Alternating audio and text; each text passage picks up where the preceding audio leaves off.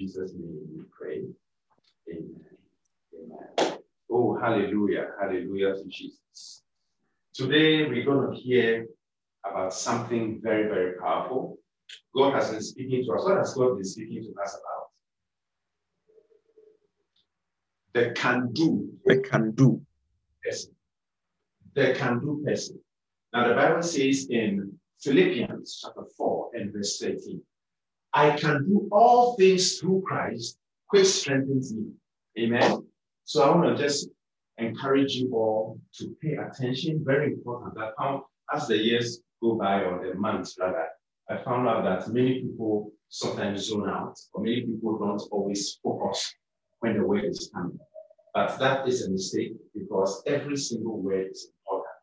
We have the logos and the rhema, and today God is going to give us his unadulterated word, which is going to be a blessing to you. Hallelujah to Jesus. So I pray that we focus and we expect, be with expectation. Yes, it's a bit difficult because we are watching through Zoom, but be in expectation, knowing that the Lord our God in the midst of us is mighty. Hallelujah to Jesus. Now let's turn to Philippians 4:13. Someone read Philippians chapter 4 and verse 13. Philippians 4:13 says what? I can. Let's have it on the screen. I can do all things through Christ, which gives me strength. Some people have rewritten it saying, I can do very few things because of Jesus Christ. But that's not what the Bible says. The Bible says, I can do all things. Not some things, but all things through Christ. So last week, we got to talk about the fact that a can-do man, or a can-do woman, or a can-do person is a person of faith. It's a person who is being led by the Spirit of God, a person who is walking in faith, and because of their faith in God, they are able to achieve great things. So we began to talk about the fact that a can-do person is a person of faith. That's a quick recap. And then we said that there are 3 reasons why you and I need to be can-do people. 3 important reasons why you and I need to be can-do people. The first is that in order to be able to believe the word of God. Hallelujah to Jesus. In order, because there are many things that God will tell us, that if we don't believe it, it's not going to help us. For example, God told Joshua that every place the sole of your feet shall tread upon, God will give it to Joshua. And God has given us many, many promises. God has told us that he's given us everything that pertains unto life and unto godliness. Unto life and unto godliness. He's given us everything we need. The Bible says that God has blessed us, not is going to, has already blessed us with all spiritual blessings in heavenly places in Christ Jesus. The Bible says that, he's given us 2 many promises. The Bible also says that his strength will be made perfect in our weaknesses. Hallelujah to Jesus. The Bible also says that even though Jesus was rich, he became poor so that through his poverty, you and I will be rich. So an exchange. A rich became poor so that he will take our poverty and then we will take his riches. Hallelujah. And then he died, rose from the dead, and now all glory, all honor, all riches, all blessings belong to him and to him alone.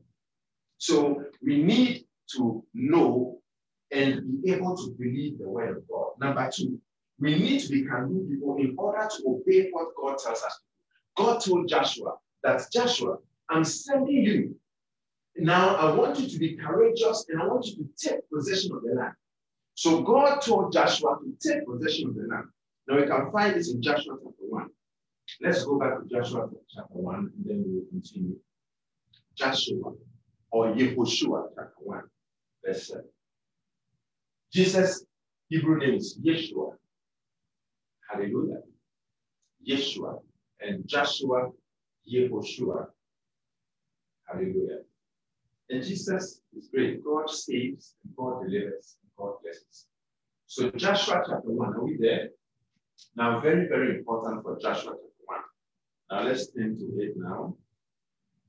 The Bible says in verse 1, let's start from verse 1. Joshua 1.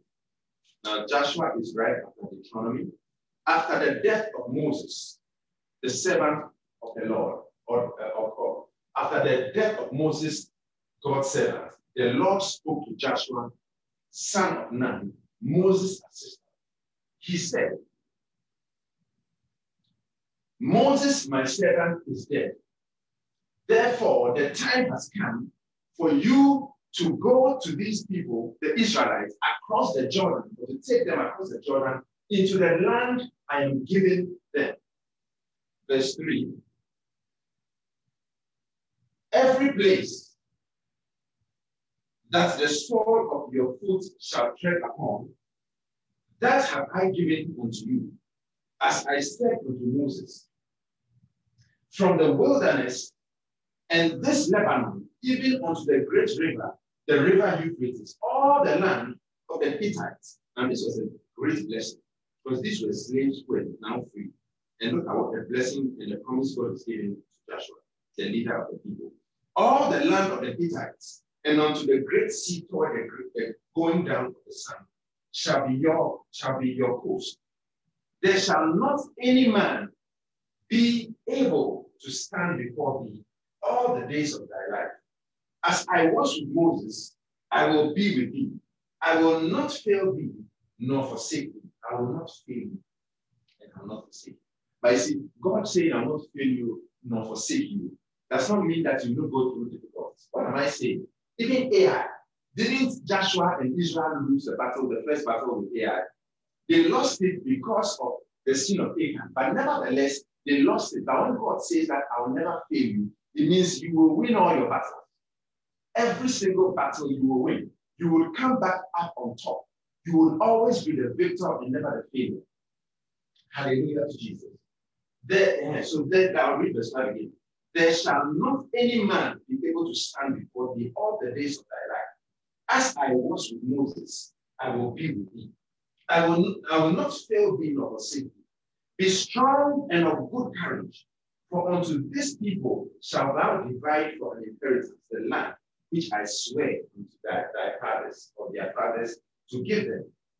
Only be thou strong and very courageous, that thou mayest observe to do according to all the law which Moses my servant commanded thee.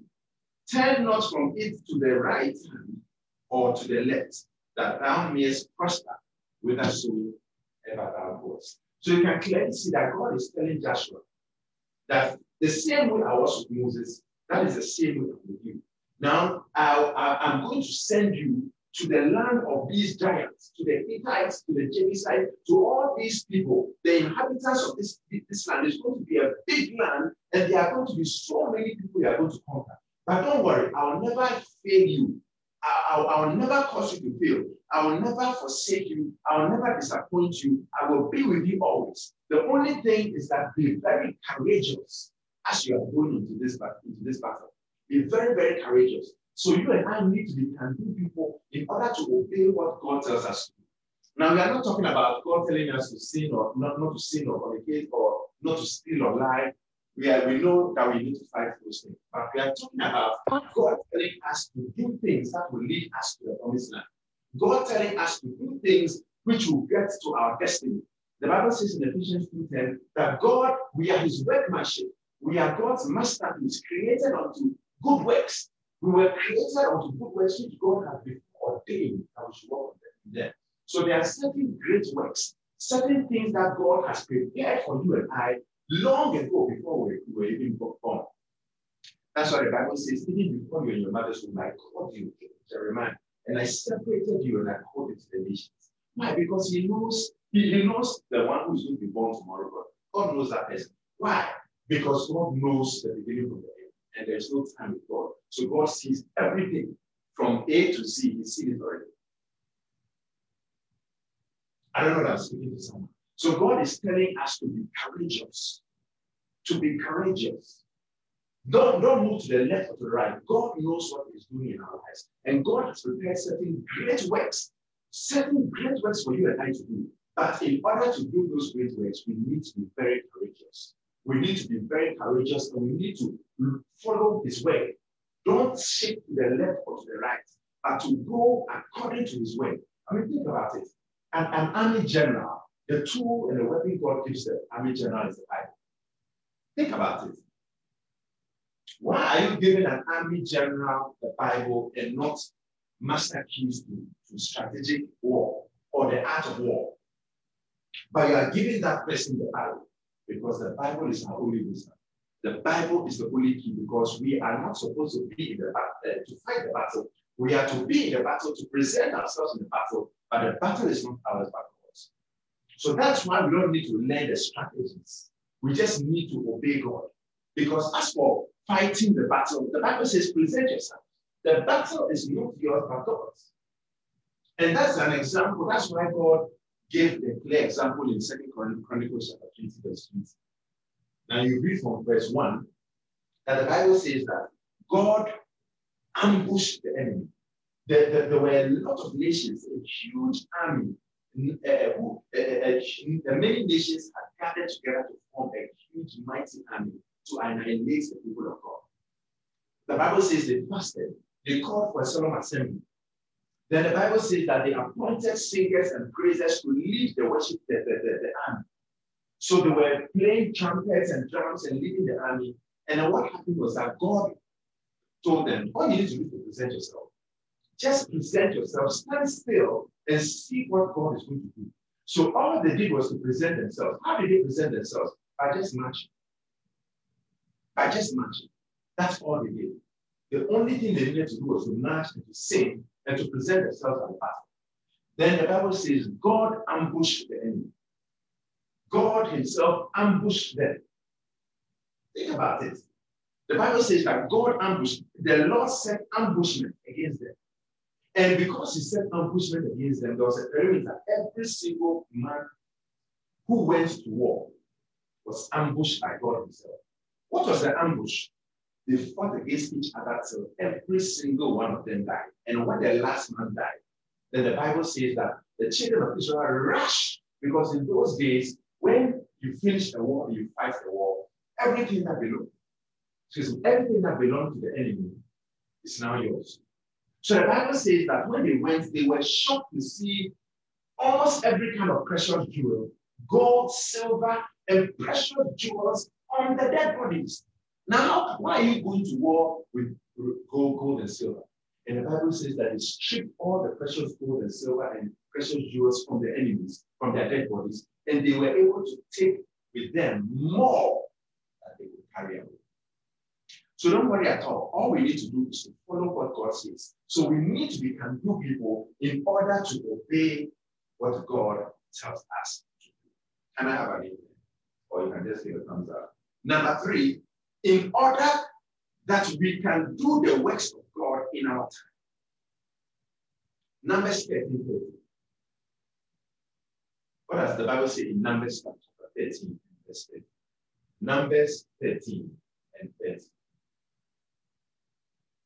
What did Caleb say? He said, let us go up at once to possess it, for we are well able to overcome it. Unfortunately, there are many Christians who have rewritten this verse. You'll be surprised. And when you rewrite the verse in your mind by not quoting it wrongly, but by acting out the opposite of what the verse says. Many people have rewritten this verse and are saying, oh, let us not go up at once, for we might not be able to take it. There are so many Christians who know how they thrive in that. There are so many Christians who don't know how to say, yes, we can. This is a huge undertaking. Can we do it? Some will say, no, we can't. Or let's think about it. Yes, we need to think about it. But there need to be can-do people in every meeting. We need to have can-do people in every group who will say, yes, we can. Who will say, like Caleb, yes, we can. The other people will say, let us wait. Let us think about it. We cannot do it. And the Bible says, and Caleb still the people. in front of Moses and said, let us go up at once. Let's go and possess it. For we are well able to overcome it. Remember that with man, it is impossible. With man, we cannot overcome it. Oh, glory to God, but with God. Oh, I said something. I said, with God, we can overcome it. With God, all things, not some things, all things are possible with God. Hallelujah to Jesus. Now, the four enemies, we talked about it for the first enemy, the four enemies of a can-do man or woman. And we remember that we took the can-do man from Philippians 4:13. I can do all things. Of course, all things doesn't mean go and lie. I can do all things means I can do everything I need to do.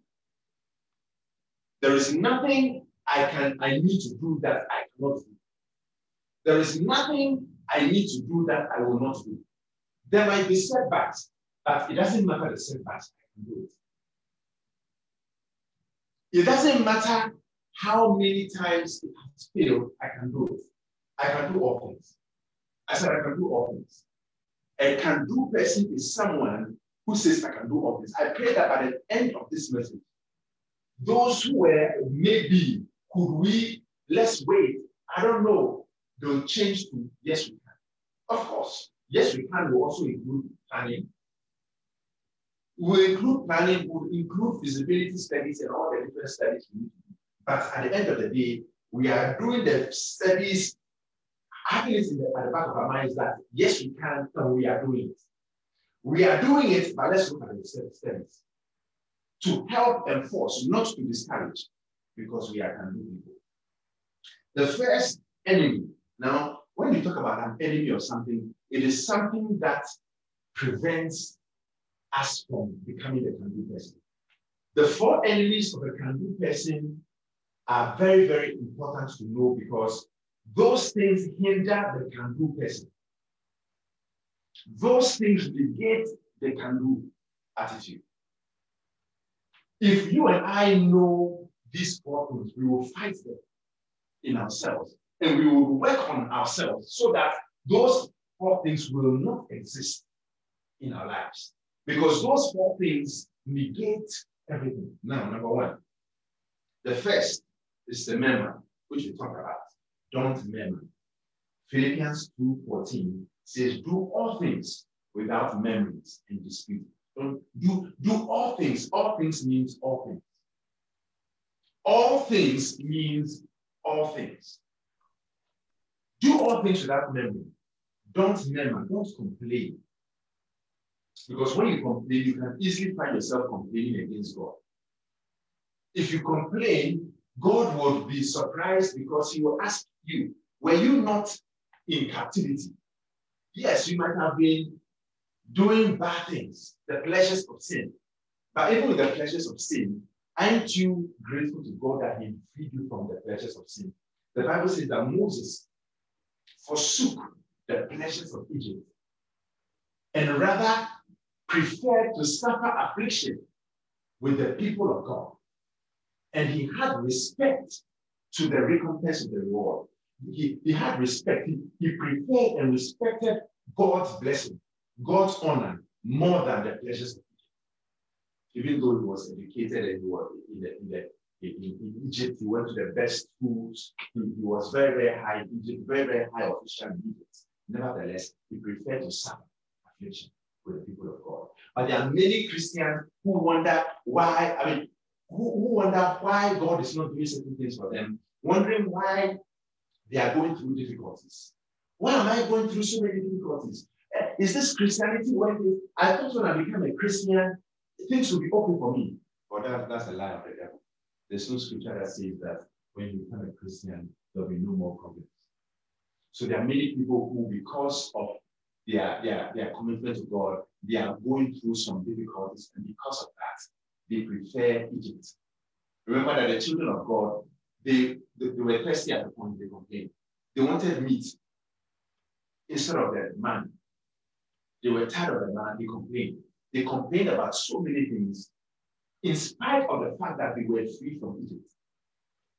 And many Christians, we need to be careful. Let me show you a verse. Let's turn to Timothy.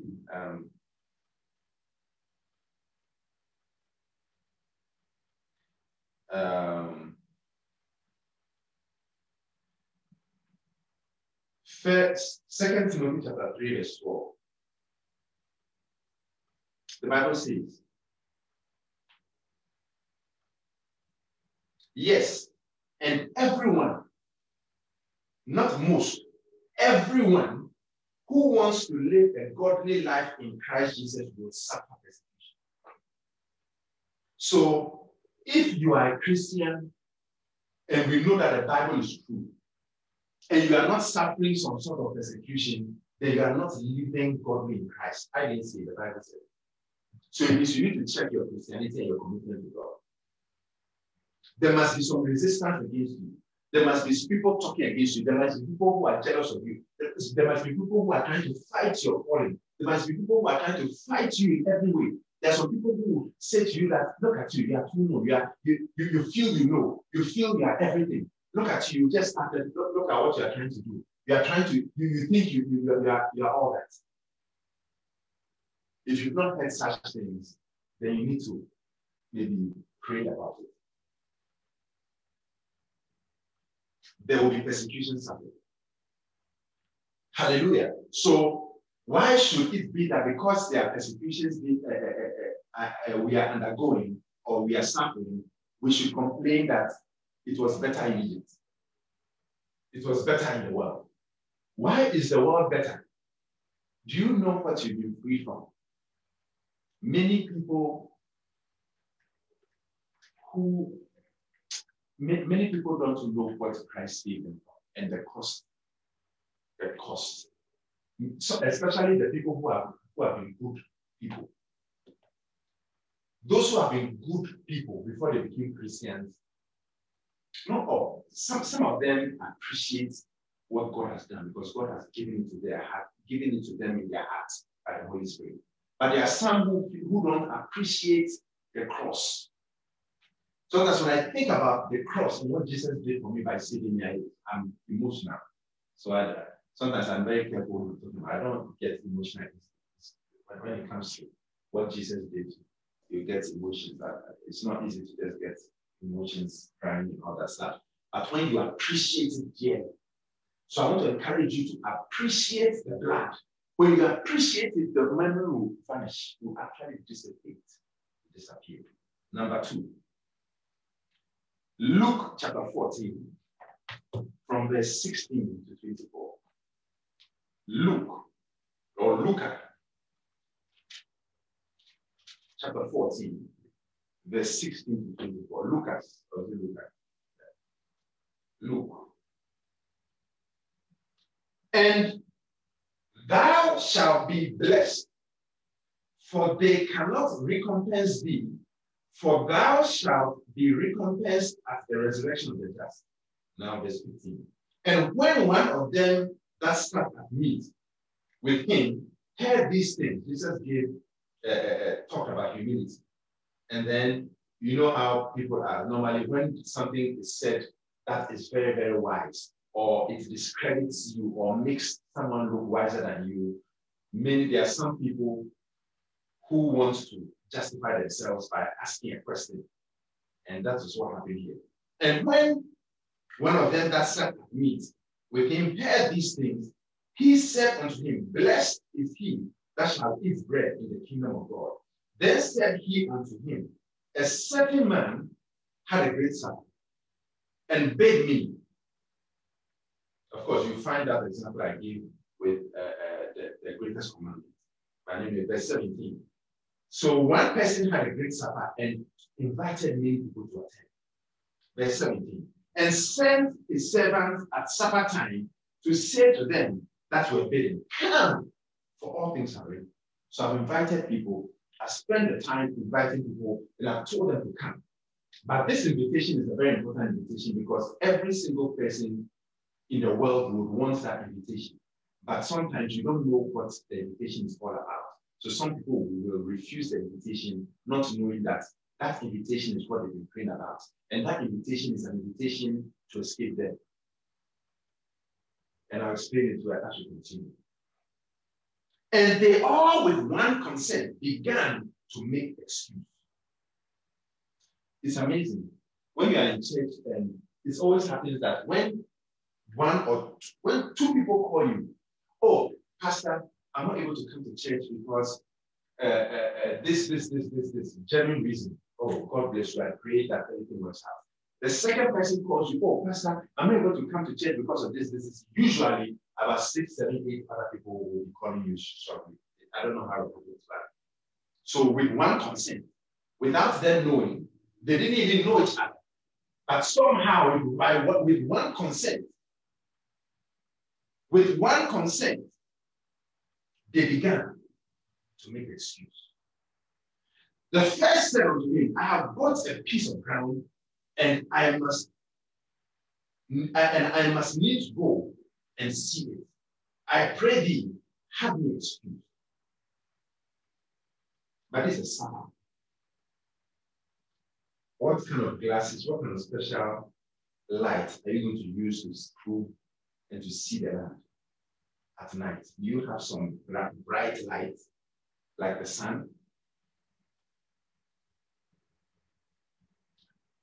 Verse 19. And I said,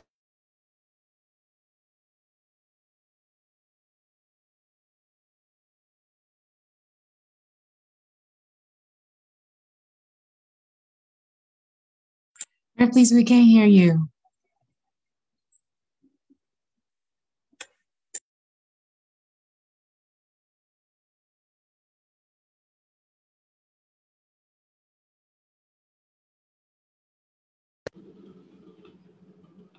Is it better now?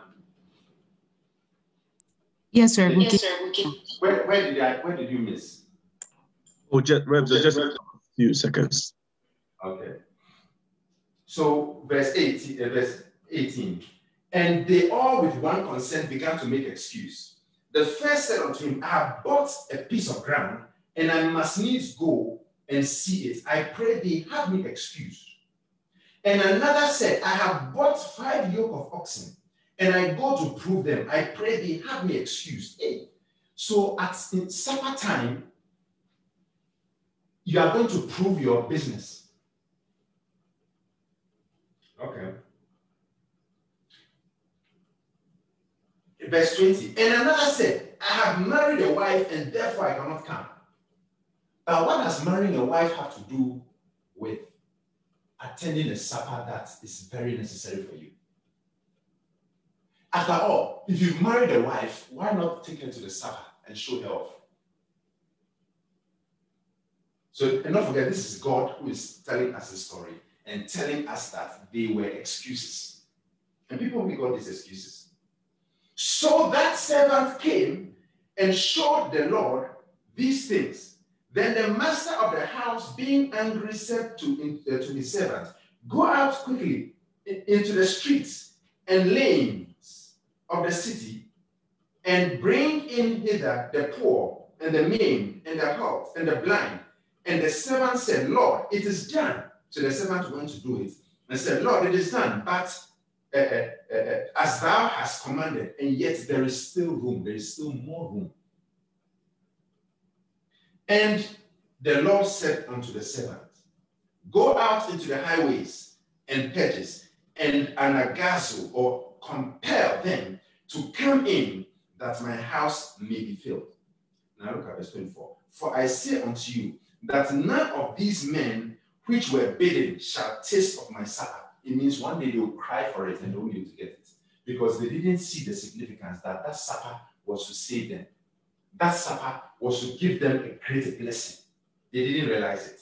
So you would see that there are people who thrive or who have developed the ability to make excuses. Such people are found in this verse.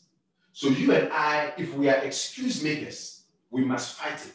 There are many times that when something happens, I say, this one, I behaved without sense. Sometimes I say to myself, oh, I wasn't thinking this, I was clearly off. No. Yeah, I messed up, I goofed off. It's always easy to acknowledge you've goofed off when you have, or man, what was wrong with me? I was not thinking, I'll say it to myself. Why did I make such a mistake? But there are many people who try to justify their mistakes. And those are excuse makers. Hallelujah. You've lost something. Don't make an excuse. Just acknowledge. Don't blame anyone. Just acknowledge you lost it. I don't know, I'm preaching to somebody. You failed an exam. Don't make an excuse in spite of the fact that maybe you were sick the whole semester. Don't make an excuse. Because you'll be surprised that maybe you could have passed. The thing is that sometimes an excuse maker doesn't look at the statistics. What am I talking about? There are some people, let's assume you lost a job last week and you explained very carefully that the boss was not fair, your boss was not honest with you, your boss tricked you, or your boss forced you out. We will accept that. But if we ask you, what about your previous job? Oh, a colleague at work was a bit, trapped me and lied against me and I lost my job. What about the previous job? And you realize that 6 or 7 jobs, the same thing happened. Stop making the excuse. Even though you might be right about this case, there is a problem. There is a problem. And the problem is generating those results or causing people to react that way. Very, very important. And a can-do person is not an excuse maker, but accepts the reality. Yes, there are giants in the land, but my God is well able to overcome. Yes, there are giants in the land. An excuse maker does not see the statistics. If you've checked 1, you've checked 2, you've checked 3. For example, exam. You failed 5 exams last semester. And you barely made the exam. And there were reasons. Maybe it's because you were sad or you were going through some difficulties or you had different challenges. But if it is a one-time thing, it's understandable. But if it keeps on going on over and over and over again, when you look at the past, there is a history. Then it is really per se not what you are saying, but you are the problem. And until you acknowledge that you are the problem, you will always be put in that container by the devil. And the devil knows that you can't go that much far because in the next 10 years, you'll keep on failing or losing the job until you acknowledge that I am responsible for this problem. I am the one who is causing this problem and no one else. Similar to you being the leader of a company or organization. If something happens in that organization, you will be blamed. So you see people who are maybe pastors or leaders of different organizations and things might not be going well. Don't blame the people. Oh, the people. Nothing with the people. You. It is you. It is I. You and I, it is very important to acknowledge and accept and stop making excuses. What do you think? The excuse maker is so important because people are bound and weakened by excuses. Okay. Now, why is it, you wonder why people make excuses? Many people are not willing to look inside their hearts. People are not willing to look into their hearts and to accept it. David said, King David, I will not hide my iniquities from you, I will not prosper. It's easy, you see. The best person to not make excuses towards is God. That's what God, just tell him, just tell him as it is, because he knows. And King David did not hide it. He made it clear. Anytime, or for example, Bishop talks about Bishop Prince who is able to overcome their major hurdles. But Bishop Prince will overcome the major hurdles and then come to you to Bishop to tell him that I have succeeded, these are the results, but these were the hurdles. But a lot of Christians will come, these are the hurdles, these are the hurdles. Here, what shall we do?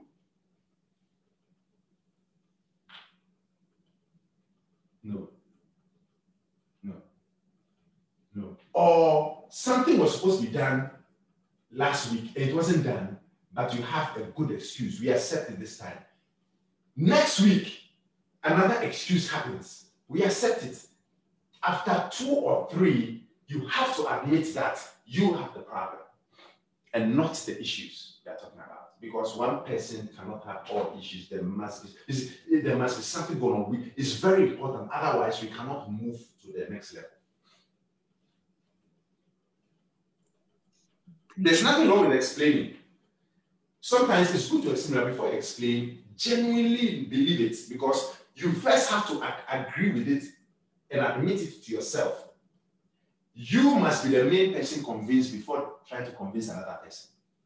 What am I saying? If genuinely you know that, oh, this was the reason, but genuinely I need to find out, what is there any other human being who could have turned it around and done it differently and succeeded in this problem?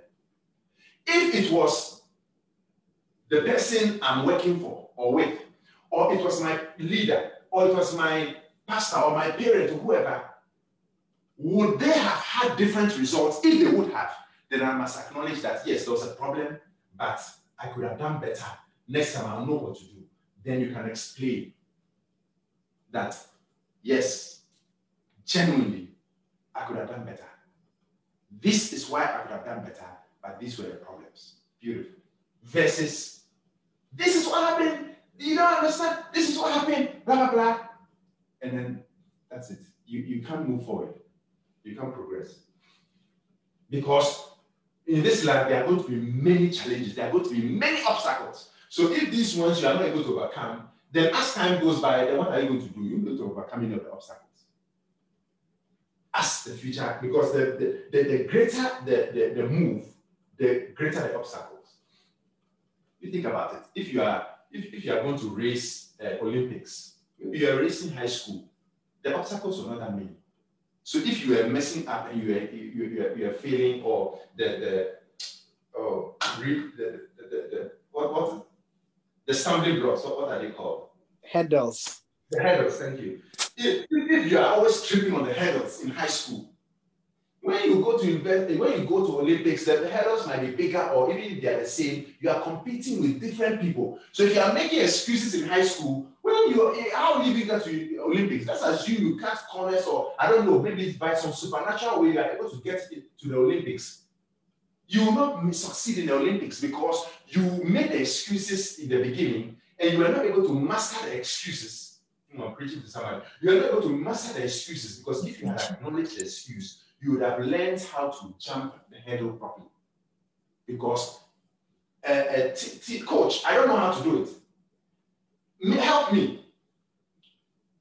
Versus the excuse is that I was tired that day. The excuse is that I was sick that day. The excuse is that whatever the excuse is. Maybe I took some medicine and it made me drowsy. So that's the reason why I couldn't jump the hurdle. Then when you get to the Olympics and your mind is clear, you will also not jump it. What a message I'm preaching. Very important. Good message. The can-do person and the 4 enemies of the can-do person. This is so important. That's why I really believe it. Anyone who really knows me well, I don't mean people who think they know me well. If something messes up, immediately, even if someone is saying that, oh, it's not, it's clear. Because once you acknowledge it, I now try to figure out how to solve it later on. How to solve it. When I acknowledge it, then I can solve it. But if I have not acknowledged it, then where's the grace to acknowledge? Where's the grace to take me to the next level? The excuse maker. The excuse maker. Also, people make excuses because they are not willing to look inside their hearts. They are not willing to look to see that, look, why am I making an excuse? these people who were baked to the Sabbath, genuinely, it was an excuse. They knew it was an excuse. I mean, come on. I come to church Sunday, know how to do my laundry. Come on. That's an excuse. I don't care what you do. God is saving you. Your bread is in his hands. And he's told us in Hebrews 10:25, do not neglect the gathering of yourselves together. Don't neglect church. And you are going to do laundry church time. Yeah, it's an excuse. I don't care whether you've got exams. I don't care. Let God also say, I also got to save souls. You are not, I'll come to you later. Let me save souls. It's an excuse. It's an excuse for someone to say, I have bought a piece of land and I have to go and see it in the evening. Unless they have light as bright as the sun that they can put in on that place. Someone says that I bought a business, I have a business, and I bought 5 yoke of oxen for my farm, my business. I need to go and prove it out. No, you can prove it out after the dinner. It's an excuse. Or I've married a wife, and because I've married a wife, I cannot come. Other people make excuses because of a lack of interest. I'm not interested in the thing. You know, there's a video I was watching with someone talking about a man who was diagnosed with cancer. And this person, I don't know if you guys have seen it. If you anyway, I'll talk about that later on. But it was diagnosed with cancer, and he went to the doctors, and the doctor gave him, I mean, he was very, very busy. He was a very busy man. Very, very busy. This man was so busy that he didn't have time for family, he didn't have time for church, he didn't have time for much, but he was a Christian.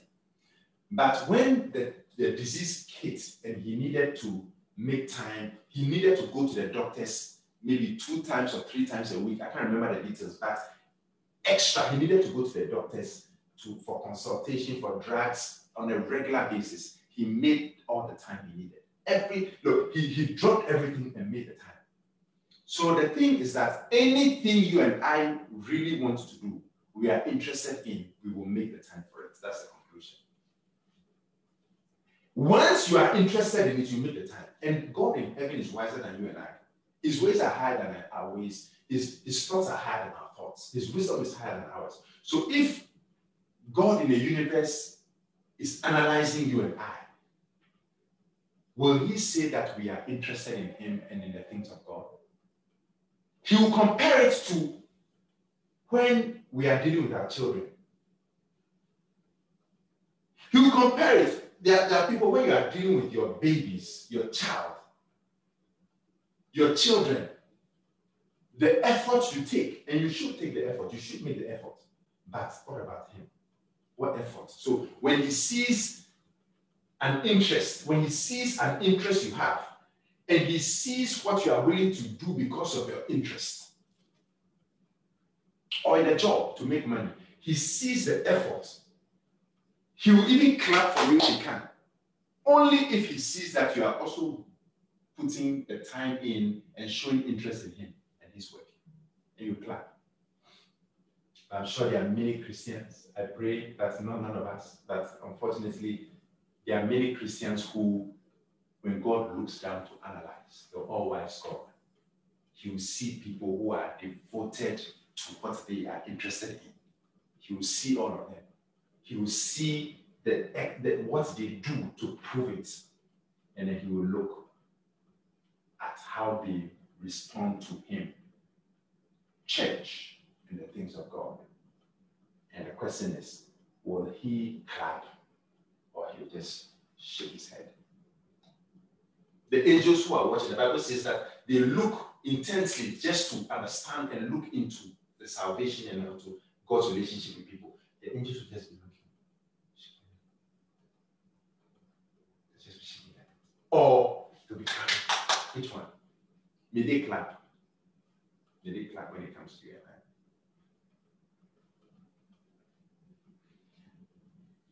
I. Also, excuse makers are sometimes usually lazy. Sometimes it's laziness.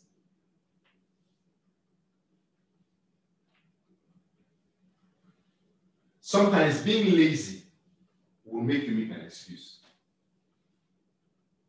Or procrastination or lazy. Oh, I'll do it later on. Oh, I'll do it later on. Oh, I'll sign that thing later on. Oh, I'll go and sort that thing out later on. That later on, later on, later on. You can be an excuse. Proverbs 26:13.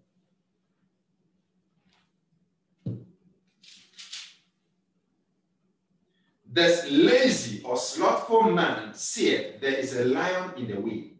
A lion is in the street. So a lazy person would try to find a good excuse to stay in their laziness or not to do something or not to go out. There is someone who is in the house for some time and the person is relaxed and doesn't want to leave the house. So the lazy person will say, there is a lion in the street. Because of that, I cannot leave. So that justifies my staying home. It justifies it. It justifies it. Numbers chapter 13, verse 27 to 31. Am I preaching to somebody? Numbers chapter 13, verse 27 to 31. And they told him and said, we came unto the land whither thou settest us, and surely it flowed with milk and honey. And this is the fruit of it. Verse 28. Nevertheless, the people be strong that dwell in the land, and the cities are walled, and very great. And moreover, we saw the children of Anak there. So they are now talking about why they shouldn't go, because they are not willing to take the risk or to fight. They are trying to make excuses. They've seen the Red Sea party. They've seen God lead them with a pillar of cloud by day and a pillar of fire by night. They've seen God bring quails and meat in the desert, water in the desert. They've seen miracles. They walked and their feet, as they were growing, their shoes grew with them. They saw all these things. They saw all these things. And they are now talking about how big the enemy is and why they cannot go. Verse 29.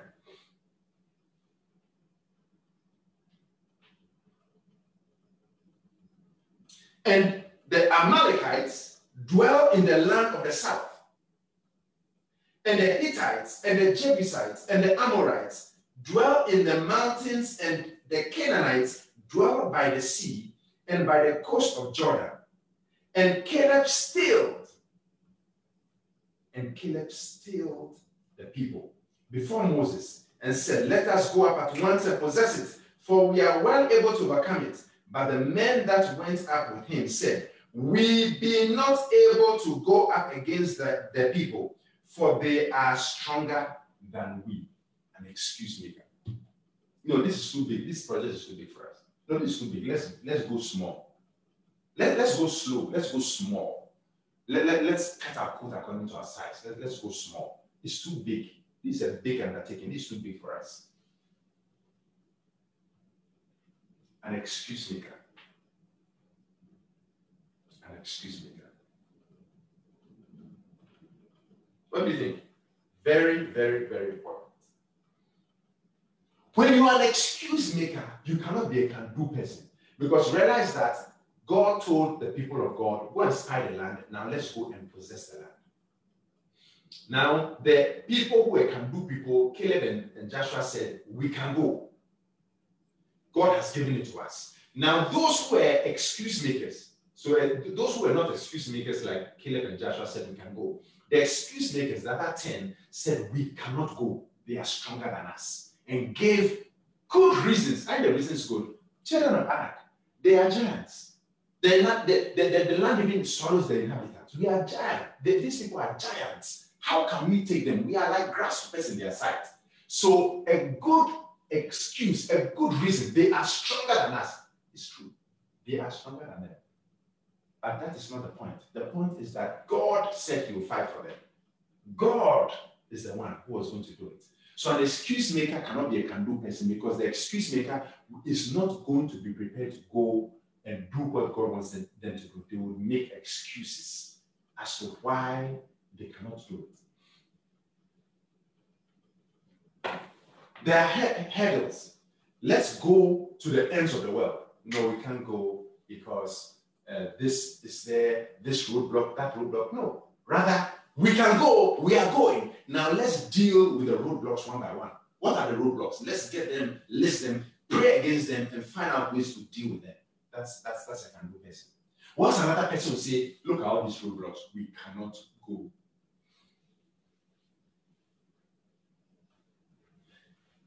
Someone who's a can-do person will say, this business venture, it requires a lot. I'm going to do it. We will do it. Someone who is an excuse maker will say, this thing, no, I don't know whether I can do it. It's too big. It's too big. There's a job you are going to manage. They tell you that your experience is good enough. You've never managed before, but you've prayed that God will give you a management position. You've gotten even a director position. And you say to yourself, I've never done it before. I'm afraid I can go. I can't do it. Oh, there are people like that. At least in the small time I've passed that I've seen. There are people like that. I'm afraid this one is too high for me. An excuse maker. Because greater is he that is in you and I than he that is in the world. And if God is in me, I can do all things. An excuse maker will say, I cannot. And therefore, an excuse maker cannot be a can-do person. But I see can-do people on Zoom, and I see in the spirit, or at least I perceive that there are can-do people watching also. To glory. I can do. I can. Number 3, I'll just give or start one more, and then we'll continue next week. The third enemy. So you see why it's an enemy? It's an enemy. Now, the third, look at Revelation 21, verse 8.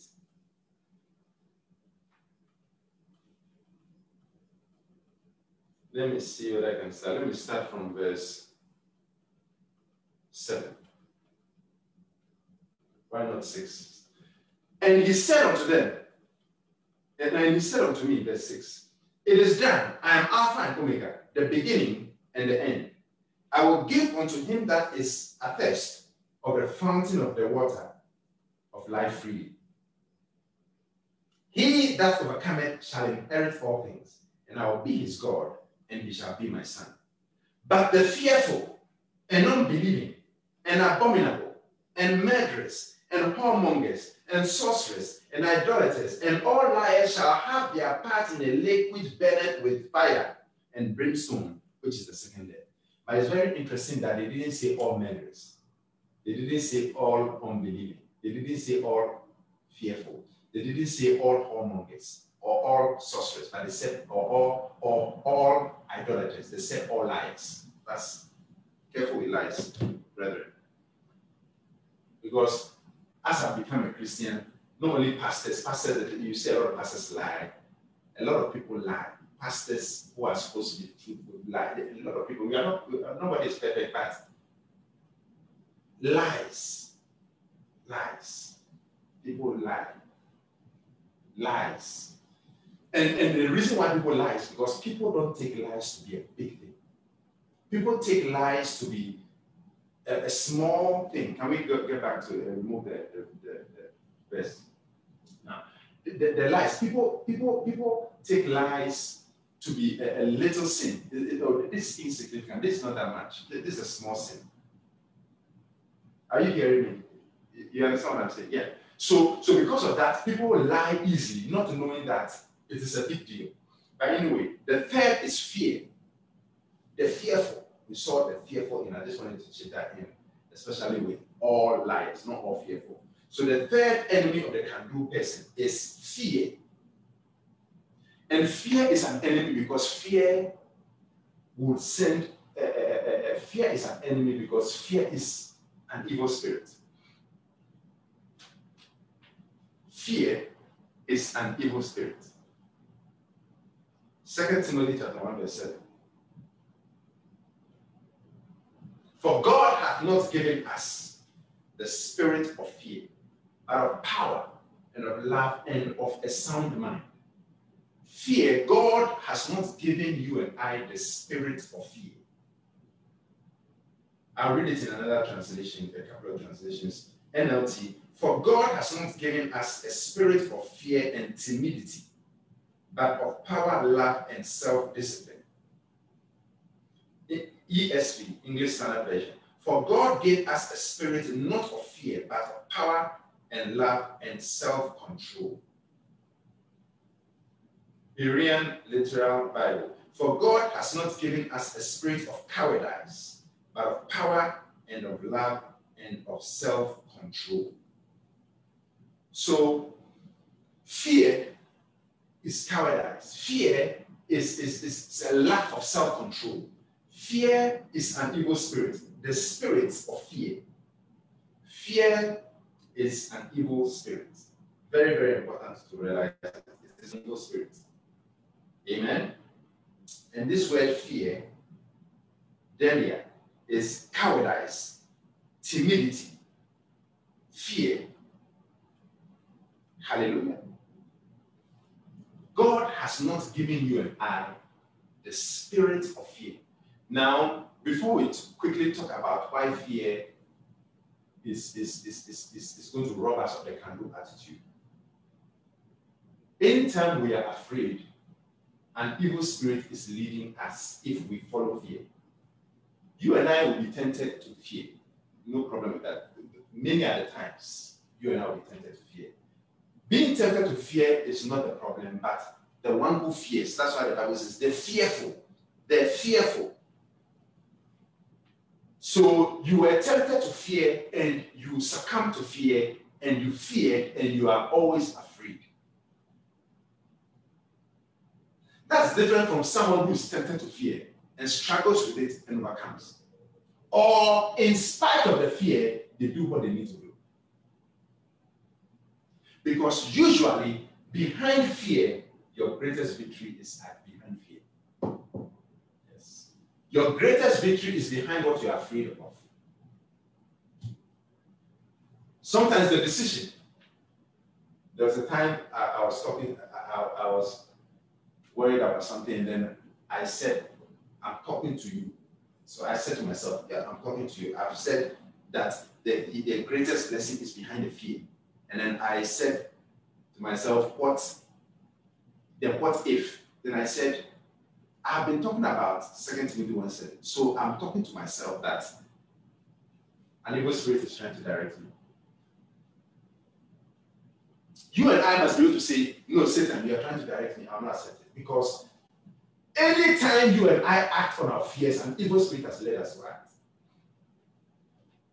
Anytime there was an opportunity to fear, from Old Testament to Revelation, from Genesis to Revelation, and God or an angel was present, there was a common phrase, fear not, all the time. There is no way Jesus or an angel appears, someone is afraid, and they will not hear fear not. Why? Because in the presence of God, fear vanishes. In the absence of Jesus, fear blossoms.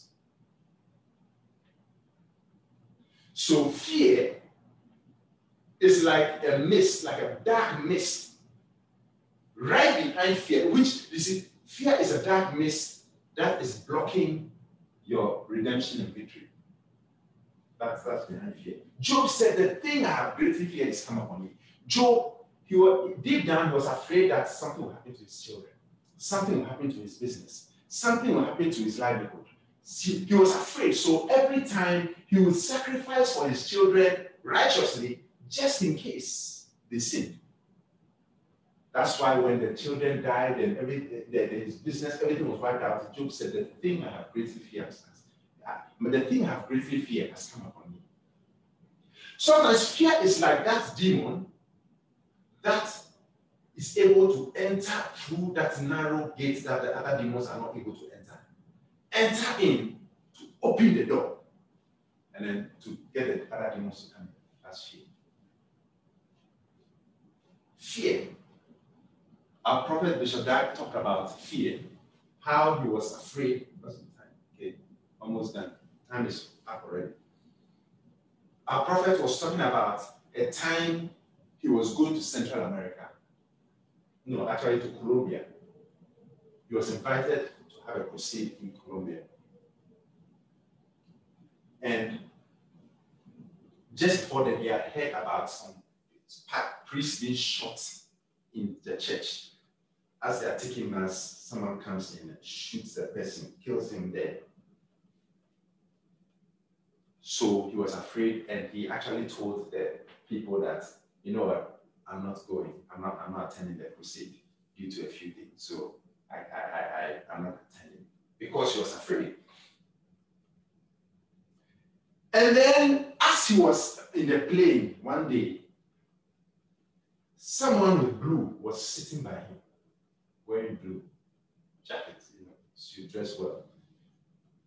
That's what he saw. And then he also, another time, or whether it was the same time, he felt God was speaking to him, and God had said to him, so you are not going to South America because you're afraid. You are trying to preserve your life. Okay, thank you. When God tells you that you better rush and go, so he rushed and went. And that's where he said he saw the dead raised. A dead child was raised from the dead. The mother brought the child to the crusade, and God's power touched the child. I'm sure if you go on YouTube, you see it. I saw, at least I saw the second day. I've not been able to find the first day, but the second day, they talk about the first day and what God did. So you see on the second day, coffins, people, not coffins per se, but dead body, people with cloth. I don't think anybody was placed that day because it's God who does it. Hallelujah. But imagine he didn't go. You see people who were paralyzed from birth and how God healed them and raised them up. I mean, as Bishop was preaching, he had not even started praying. He was preaching on Jesus Christ the same yesterday, today, and forever. He had not even finished preaching. He was in the middle of preaching when people were getting out of their wheelchairs. All that would have been lost because of fear. All that. I've also had my examples, even the Indian reservation, going to Wagner. I was afraid that time because one of the team had talked about a cousin who was killed and murdered in a reservation, and nobody didn't find whoever did it, and it was a full deal. The case was just dropped. And we always hear all sorts of things. I went. You also, there are times that there will be things we'll be afraid of. And many times we will try our best not to do those things because we are afraid. Sometimes to preserve ourselves, sometimes to preserve our families, sometimes to preserve our livelihood. But maybe the best would be that you are comfortable where you are instead of getting God's best because you are afraid. But sky's the limit. With God, all things are possible. There's no ceiling with God. There is no ceiling. I mean, if a human being, Moses, could see God's back and God could speak to him face to face and mouth to mouth, then there's no limit to what God can do with human beings. If Enoch was translated so that he was not, and just like these Disney movies, Elijah went up into heaven with a whirlwind like Disney, but it's not Disney, it's real, then there's no limit with God. If the sun and the moon could stand still because of God dealing with Joshua, then there's no limit with God. So fear. Problem. So anytime we are afraid, we are not able to become new people because fear is negative faith. Faith is trust in what God can do. Fear is belief in what the devil can do.